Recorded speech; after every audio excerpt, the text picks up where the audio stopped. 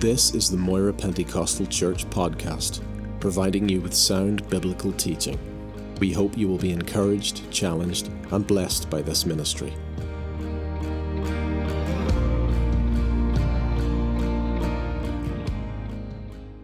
Isaiah 55, and just two verses, verse 8 and 9. For my thoughts are not your thoughts, nor are your ways my ways, says the Lord. For as the heavens are higher than the earth, so my ways are higher than your ways, and my thoughts your thoughts. Every kingdom in this world has its own laws and principles with which to govern itself. These are all distinctive and peculiar, each different country and kingdom. And they are particularly suited to that kingdom or culture. They may be vastly different. They may be quite alien to our own. In fact, that which we might find strange and completely unacceptable and maybe even completely wrong. But they may be culturally and socially acceptable to that particular people. Therefore, it should come to no surprise to us that the kingdom of God has got its own laws and principles and distinctives, very different from the kingdom of this world that we live in.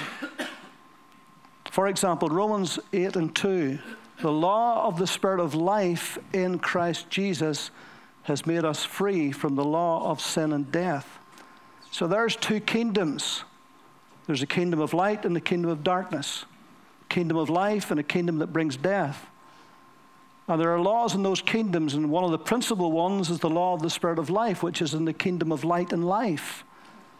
And in the kingdom of darkness, it's the law of sin and death.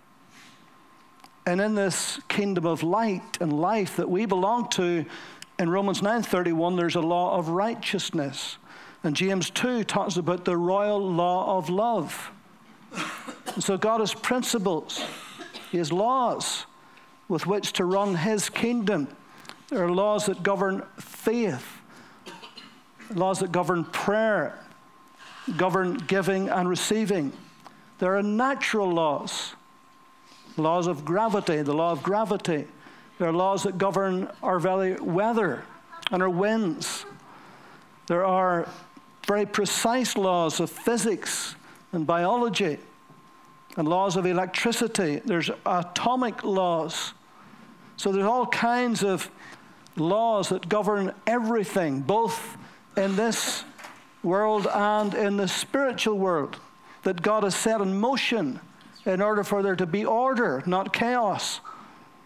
And so we understand that to some degree. There has to be these laws and principles.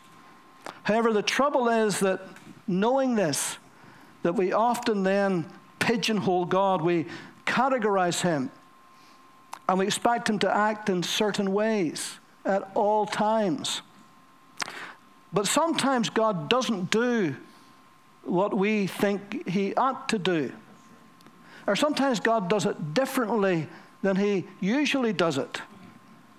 And oftentimes that confuses us. We wonder, well, what's God up to? That's not what I expected. That's not the way he did it before. Now he's doing it differently. And so we're not to think that God just arbitrarily or mischievously just decides, he gets up one day and says, do you know what, I think I'll just change the laws. I'll just do it differently, just for a bit of fun. I'll just confuse them down there. They'll not know what's going on. Now, God doesn't operate that way at all. He doesn't contradict his own laws and principles just for the fun of it. If God does change something, it's for a very good reason. It's for a higher purpose. And we ought to realize that if God does change something in our lives, it's for a higher purpose. Let me give you an example. Normally, it would take months and months and months for grapes to grow. And there would be certain laws that would be involved in that. There would be chemicals laws, there'd be chemicals in the soils, there would be rain, there would be the sun, there would be all kinds of principles that had to be applied. The vine dresser would have to make sure he pruned his vines, he'd have to dress his vines, he'd have to be watching them, and there would be interaction between the earth, the soil, and the elements and so forth. At the end of it, after several months, then the grapes would be grown, they would mature, and then the vine dresser would have to take those, and then there would be a process to turn that into wine. That would be the normal way. Those are the laws. Those are the motions that God set in the earth in order for grapes to grow. But however, we know that in the wedding of Cana of Galilee that Jesus superseded those laws. He absolutely superseded them. And in an instant, water was turned into wine. He bypassed all of those laws that he had set in motion for a higher purpose. It says this, the beginning of miracles to Jesus in Cana of Galilee, that he might show forth his glory. And his disciples believed in him. And so at that particular day, and that particular occasion, at that particular moment, for a particular reason, Jesus superseded all of those natural laws that he himself had put in motion in the earth. But it was for a higher purpose. It was time for him to show forth his glory. And what better day to do it? What better time? What better occasion than a wedding? That Jesus blessed that wedding with that. You remember how the children of Israel in Exodus 16, and how they had God had delivered them with a mighty hand from Egypt. And they had started their journeys. And they weren't too long into their journeys till they were grumbling and complaining against God. And they were wanting the food that they had in Egypt, the leeks and the barley and the flesh pots, they said. And you brought us out here to die in this wilderness. Oh, would that we had died in Egypt. At least we had bread and we had meat there. And God says, okay, Moses, I'll give them flesh in the evening. I'll give them bread in the morning. In the evening time, he sent great flocks of quails to come into the camp every evening so they'd get meat. And in the morning they would go out and there would be this strange little round things on the ground, and he says, what is it? It's manna. That's what manna means. What is it? They'd never seen anything like this. This is something that God gave them supernaturally. Whenever the dew lifted off the earth, there was these things and they tasted like wafers with honey. Psalmist called them angel's food. Nothing ever had been like this before. And God says, okay, I'll give you this. And every day for 6 days, you can go out and collect this. But, he said, eat what you can that day. Don't save it up. But some of them did save it up. And it bred worms and it stank. And then he says, you will get none on the Sabbath. But on the day before the Sabbath, gather twice as much. And then you'll be able to keep some for the Sabbath. But then there was those who thought, do you know what? The last time we kept this here, it bred worms and stank. So we're not going to believe God this time. We're going to go out on the Sabbath and gather, but there was none there. And God was angry with them. And he did it as a test. The higher purpose was a test to see if they would obey God and if they would follow his commands. And many of them failed the test. All they had to do was trust God and believe him and do what he asked them to do. Well, they didn't. And so there was a higher purpose for that. There was a reason why God did that. To teach faith and trust. You remember the Roman centurion that came to Jesus and said, my servant is sick. Can you heal him? And Jesus says, I will come and heal him. And that's what we would expect the Lord to do. His compassionate heart where there was a need, he would go and he would meet that need. In that particular case, you remember, of course, that the Roman centurion said, well, you don't need to come, actually. All you got to do is just say the word. I'm a man under authority. I know what it's like to give an order. And I know that if you just give the order, Jesus was amazed that he had found faith like this from a Roman soldier. But the fact that Jesus said, I will come, that's what you would expect. But then in John 11, when one of his best friends, Lazarus, was dying, and his two sisters, Mary and Martha, sent word to Jesus, will you come and heal him? And when Jesus got the word, you remember, he abode 2 days still in the same place. He didn't do anything. Now, they obviously expected him, because he wasn't that far away, that he would come immediately and heal Lazarus. Why wouldn't he do that? That's what they expect. That's what we would have expected. But Jesus didn't. He abode 2 days still in the same place. And by the time he got there, Lazarus was dead 4 days, already in the tomb 4 days. And the two sisters, both of them says, Lord, if you had been here, our brother would not have died. And why weren't you here? We sent for you. We expected you to come. This is your friend. We are your friends. You've been in our home many times. You've slept in our beds. You've ate our food. Why didn't you come? But Jesus had a higher purpose, didn't he? Jesus says, your brother will rise again. Oh, we know that in the resurrection. We know that. No, he says, no, I am the resurrection. I am the life. Believe me. And so Jesus, for a higher purpose, did not act the way he normally would, the way that was totally expected from them. Because the higher purpose was to show forth that he was the resurrection and he was the life.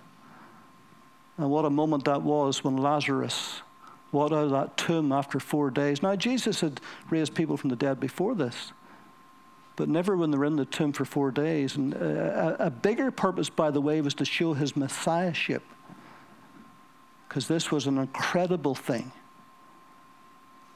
Others had raised dead, but Jesus waited until, even till his body was beginning to decompose. And so this was to show that he truly was the resurrection, the life, that he was the Messiah that was to come. And it says in verse 42 that they might believe that you have sent me. That was his prayer before he raised him from the dead, that they might believe that you have sent me. What more evidence would they ever need than that? Remember how Jesus and his disciples were on a boat. They were going across Galilee, and a great storm blew up. You remember how Jesus was asleep in the pillow? And it looked to these seasoned fishermen who had been in many storms, it looked for sure as if they were all going to drown. And so in panic and fear, they woke Jesus from his sleep and says, Master, do you not care that we're perishing? And Jesus stood up and he rebuked the wind, and the sea was calm. And they said, what manner of man is this, that even the wind and the sea obey him? But you remember what Jesus said to them? Where is your faith? Huh? Where is your faith? Have you got no faith? The obvious implication was, you didn't need to waken me. You could rebuke the wind and the waves. That's the implication of what he's saying.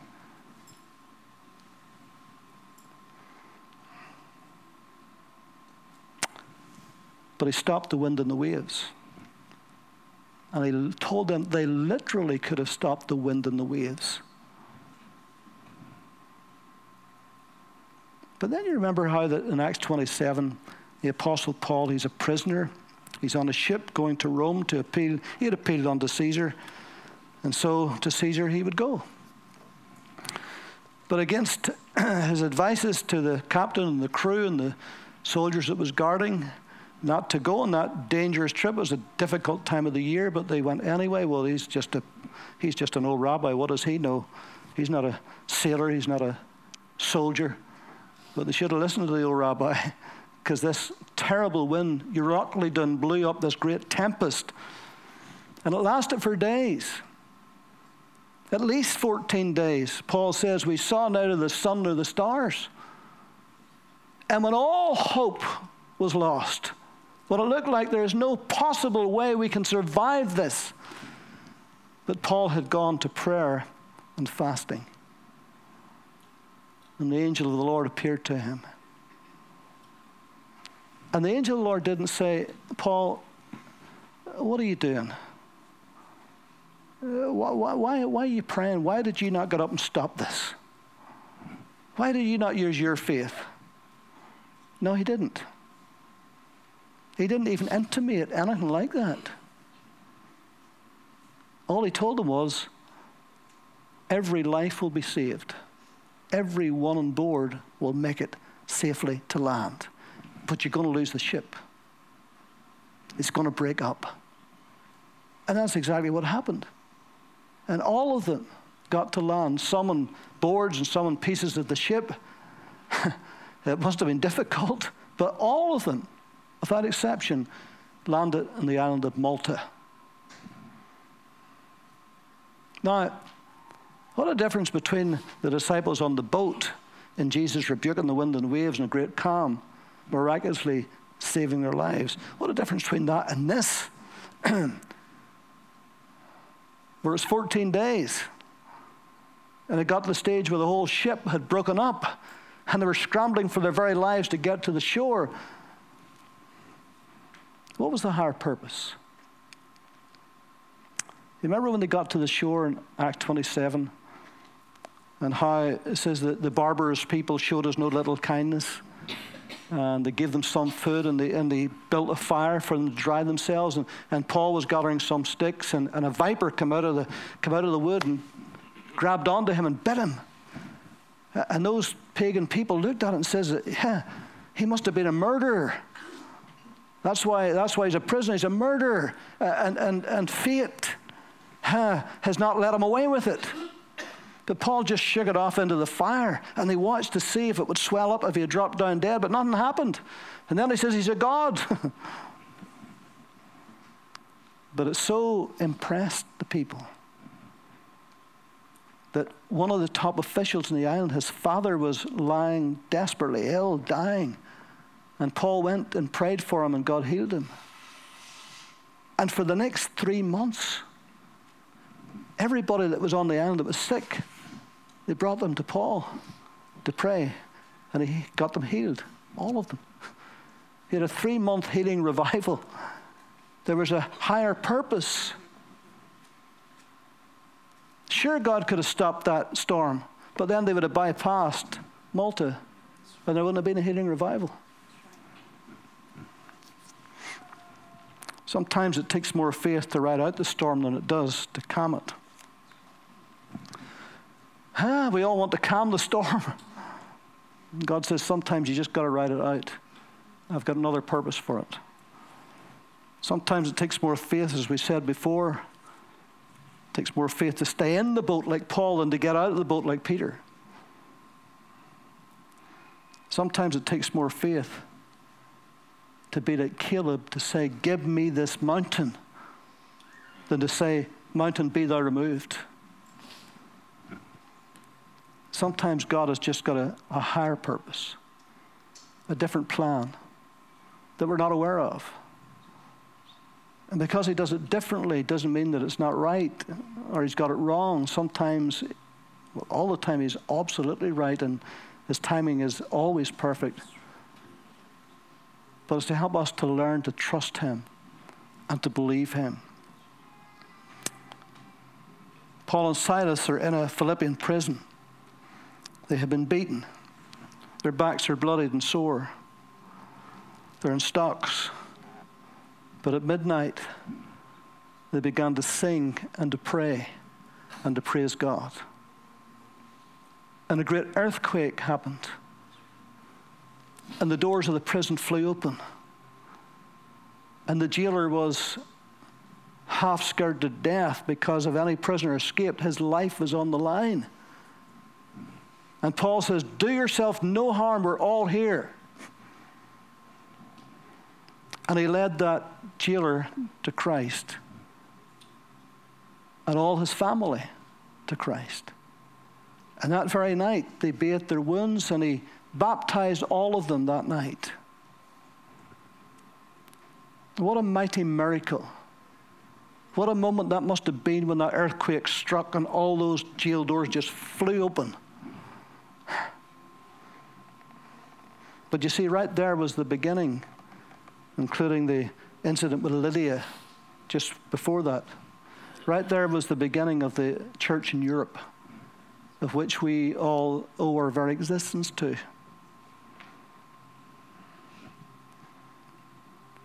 But sometime later, Paul's in prison in Rome. He's been arrested. He's awaiting trial and eventually a death sentence. And this time he's in prison for 2 years. No earthquake. No midnight praise meeting. No quick release. No supernatural intervention. But God had a higher purpose this time. Because out of that time in prison, he wrote 4 wonderful epistles. Ephesians, Philippians, Colossians, Philemon. 4 prison epistles they're called. The little letter to Philemon is a precious little personal letter. The other was written to churches, but that's a personal one, and it's a beautiful one. The letter to the Ephesians, in all of my Bibles, and I've a row of them, and if you looked at them, you'd find that Ephesians is the one that I have written the most notes on and underlined, and it's the dirtiest. I know along the edge, you know, your gold edge is the dirtiest one. You can just spot it because that's the one. I've lost count of the times I've read that. I love it. It's just so rich with so many great truths. And all of that come out of that prison experience. And the book of Philippians is the most joyful of all of his letters. And Philemon's the most personal of all of his letters. All of that come out of that situation in prison where he wasn't released, where there was no angel appeared, there was no miraculous earthquake, there was nothing. But God had a higher purpose. And we are the recipients of that. We hold that in our hand, those 4 and many more that he wrote. And after about almost 2,000 years, we still have them, and we still read them, and are still blessed by them.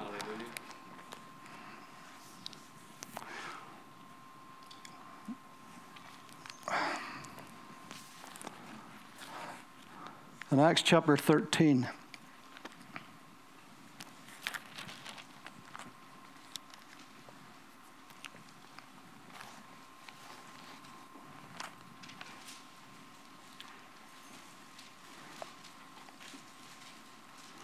Verse 6, now when they had gone through the island of Paphos, they found a certain sorcerer, a false prophet, a Jew whose name was Bar-Jesus, who was with the proconsul Sergius Paulus, an intelligent man.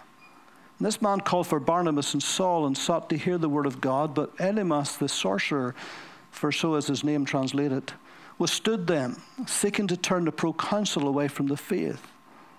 Then Saul, who's also called Paul, filled with the Holy Spirit, looked intently at him and said, "O full of all deceit and all fraud, you son of the devil, you enemy of all righteousness, will you not cease perverting the straight ways of the Lord? And now indeed the hand of the Lord is upon you, and you shall be blind, not seeing the sun for a time."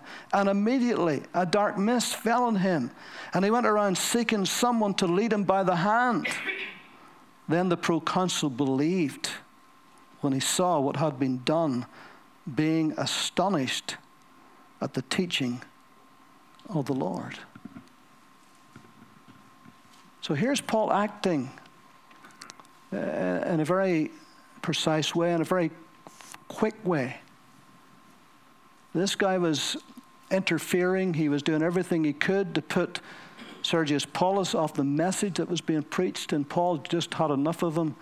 He wasn't going to let that continue 1 second longer, and he rebuked him. And we see the result of that, what happened to him. He was struck blind. And Sergius Paulus, the proconsul, believed. It impacted him so much that he actually believed what Paul and Barnabas was preaching. He says he was an intelligent man. He was no dozer, as we say. And apart from the truth that was being told, this really awakened him. The power of God really opened his eyes so that his ears would be open to the truth. In Acts chapter 16,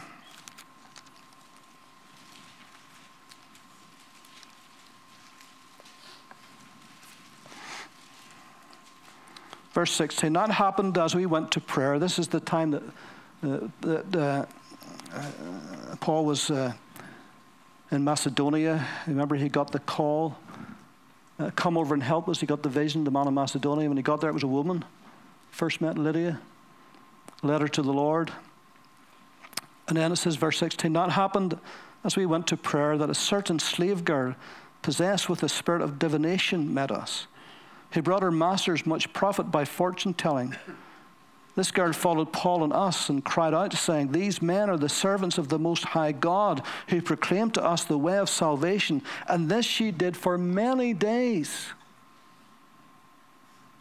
The last time we saw that phrase this morning, many days, was when Paul was on that ship. And we knew those many days were 14 at least. So this girl was following them around many days. But Paul, greatly annoyed, turned and said to the spirit, I command you in the name of Jesus Christ to come out of her. And he came out that very hour. When her masters saw that their profit was gone, they seized Paul and Silas and dragged them into the marketplace and to the authorities. And so forth and so on. In one case, it was instant. To shut that mouth up was instant. In this case, it was many days. We may wonder, why did he take so long? We don't know exactly why. But he waited until he felt the Spirit prompting him to do something about it. She wasn't going to go away. Maybe they'd hoped that she would go away after a couple of days, but she wasn't going away. And so the Spirit of God prompted Paul, and he felt something rise up in his spirit to deal with that issue, and he dealt with it very strongly indeed. And so sometimes we are prompted to deal with something immediately, but sometimes we're not, and it can be many days before we deal with it. Not that Paul was afraid to deal with it, not that he was concerned in any way, but he just didn't feel the release in his spirit to deal with it at that particular time until many days had passed. And sometimes we may find ourselves in situations where we feel we've got to act immediately, and other times it may not be immediately, it may be for a while, until we feel the Spirit is prompting us to do something. Now we know why Joseph was allowed to be sold into slavery. Because it was for a higher purpose, wasn't it? It was to save a family, his family.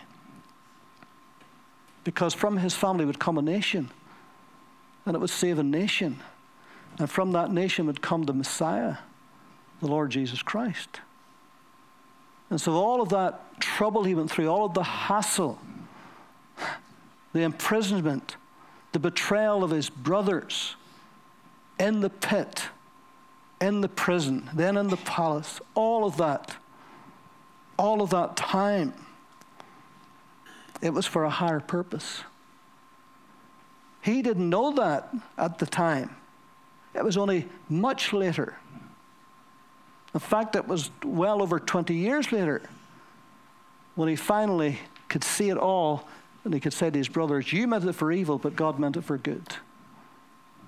He could have easily said, you meant it for evil, but God had a higher purpose. God had a bigger plan. You did what you wanted to do, but God had overridden all of your plans because he had a higher purpose for me. And that was to save you and to save a family, to save a nation, that the Messiah would come through that line. And so God has higher purposes for our lives.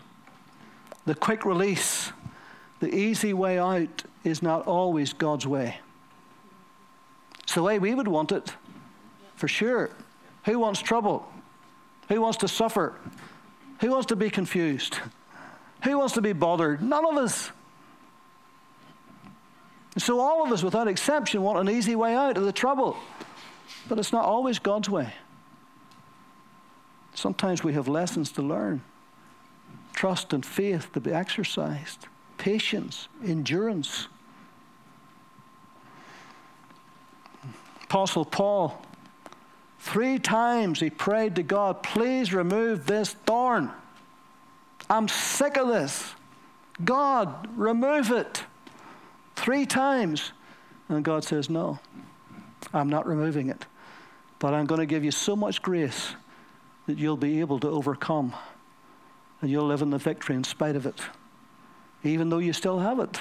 But you'll be victorious in the midst of it. Because I'm going to give you my grace, which will be more than enough. It'll be sufficient. Thank you. So Lazarus was dead 4 days. Paul ended up in Malta for 3 months. Joseph was in prison 13 years before Pharaoh ever had that dream. No, it was 13 years. He was in prison a couple of years, but it was 13 years until Pharaoh had that dream, until he was released, till God set that in motion for him. Hannah was barren. And she was greatly bothered by her barrenness. Her husband Elkanah loved her, but he had another wife, Peninnah. And Peninnah just kept having baby after baby after baby after baby. And poor Hannah was barren. And every year they went up to the house of the Lord to make their sacrifices. And Elkanah would make sure that Peninnah and all her family had their sacrifices to give. But to Hannah, he gave a double portion because he loved her, the Bible says. Really loved her. But she was so frustrated because every time they went up to the temple, every time Peninnah would mock her.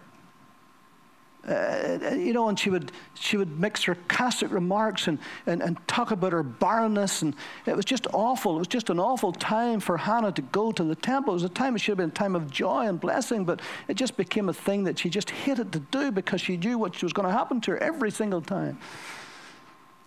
And she was mournful and sad and angry, and Elkanah said, listen, he says, am I not better to you than 10 sons? But that wasn't really what she wanted to hear. She knew Elkanah loved her. She just wanted a child, and particularly a man-child. You remember how then she was praying at the temple, and her lips were moving, but there was nothing coming out. And old Eli, the old priest, he said, you're drunk. It's the temple of the Lord, and you're sitting there drunk. And he was rebuking her. She says, no, sir, I'm not drunk. I'm in anguish of soul. She says, I'm hurting inside. I'm crying inside. I'm heartbroken. Why? What's wrong? Well, I've got no child. I'm barren. It says twice in that story, by the way, it says twice that God had closed her womb. It wasn't just a natural thing, this. God had shut up her womb. And so Eli realized then, the priest, he realized that he rebuked her wrongly. And he says, well, the Lord bless you. The Lord give you the desire of your heart. And so she went back with her husband. And immediately she got pregnant. And we know the story how that little Samuel was born. And the next year should have been the time to go up to the temple. And she says to her husband, no, I'm not going up. In fact, I'm not going up now till he's weaned. And then I'm going to go up the next time I'm going to give him to the Lord. I'm going to lend them to the Lord for the rest of his life. No razor shall come upon him. He's going to be a Nazirite for the rest of his life. I'm dedicating him unto the Lord. She hadn't realized exactly what she was doing. It was a wonderful thing what she was doing. It was a wonderful thing. I mean, she waited so long for this child, and now she wants to give him away to the Lord, to the temple, to work in the temple. But she hadn't realized that God had got a higher purpose for all of that waiting, for all of that stuff she had to go through, for all of that nonsense that she faced every year. God had a higher purpose. And the higher purpose was that this little child, Samuel, would be born. And he would be born at a very, very crucial time in Israel's history. In fact, in Acts 13, there's just a verse there that just reveals this. Paul is speaking. Acts 13, verse 16. Then Paul stood up and monitoring with his hand said, Men of Israel, you who fear God, listen. The God of this people Israel chose our fathers and exalted the people when they dwelt as strangers in the land of Egypt. And with an uplifted arm he brought them out of it. Now for a time of about 40 years he put up with their ways in the wilderness. And when he had destroyed 7 nations in the land of Canaan, he distributed their land to them by allotment.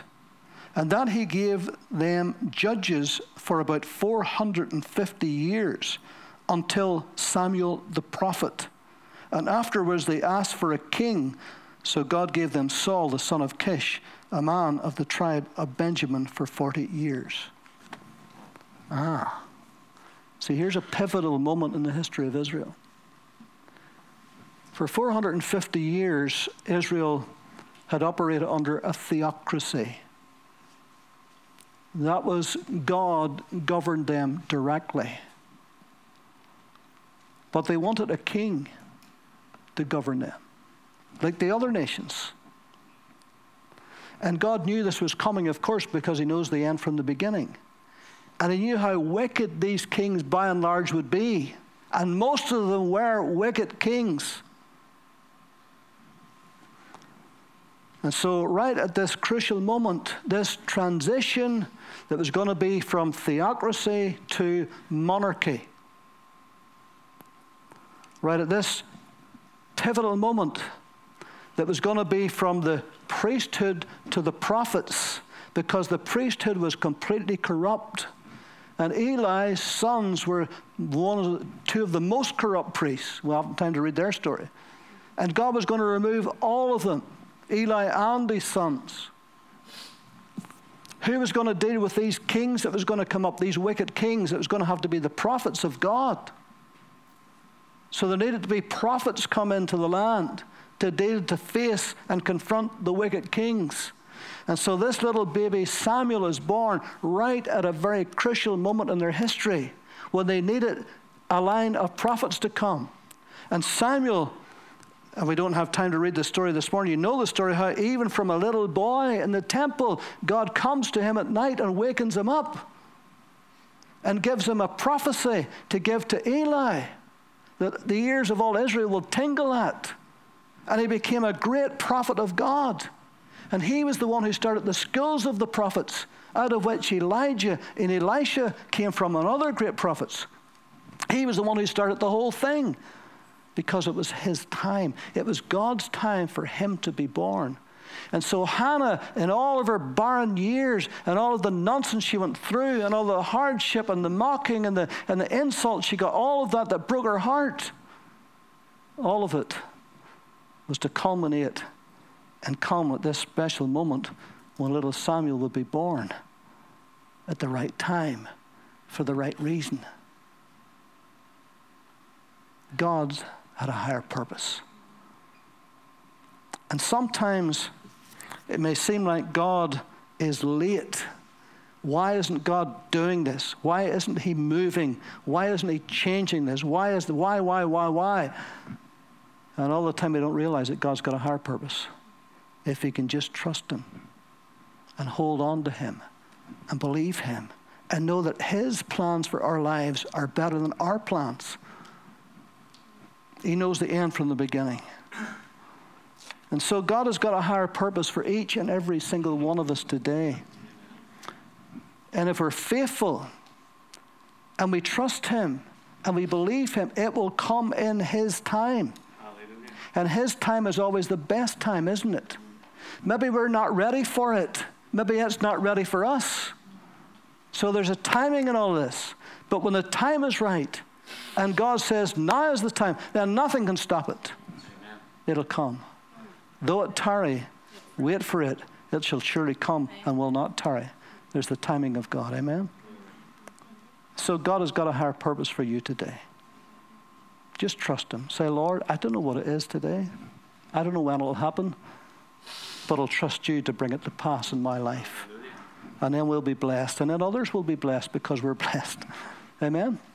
Let's pray. Lord, we thank you that your plans for us are always good and they're not for evil. Lord, we do not always understand your plans. We don't always understand your ways or your timings. But Lord, we're learning to trust you, to believe in you, to hold on to you. Lord, when everything seems to be saying the opposite, yet, Lord, your promises are true and they're real. So we give you thanks today. We bless you for who you are. We thank you that many years ago, many of us put our trust in you. And Lord, look what you have blessed us with today. So Lord, there's no reason why we can't trust you for our future, for all our tomorrows. Lord, you have them planned for us. And all we got to do, Lord, like Ruth, we just got to walk and get those handfuls of purpose that you have laid in our path for us to reach out to. So we give you thanks today in the wonderful and precious and mighty name of the Lord Jesus.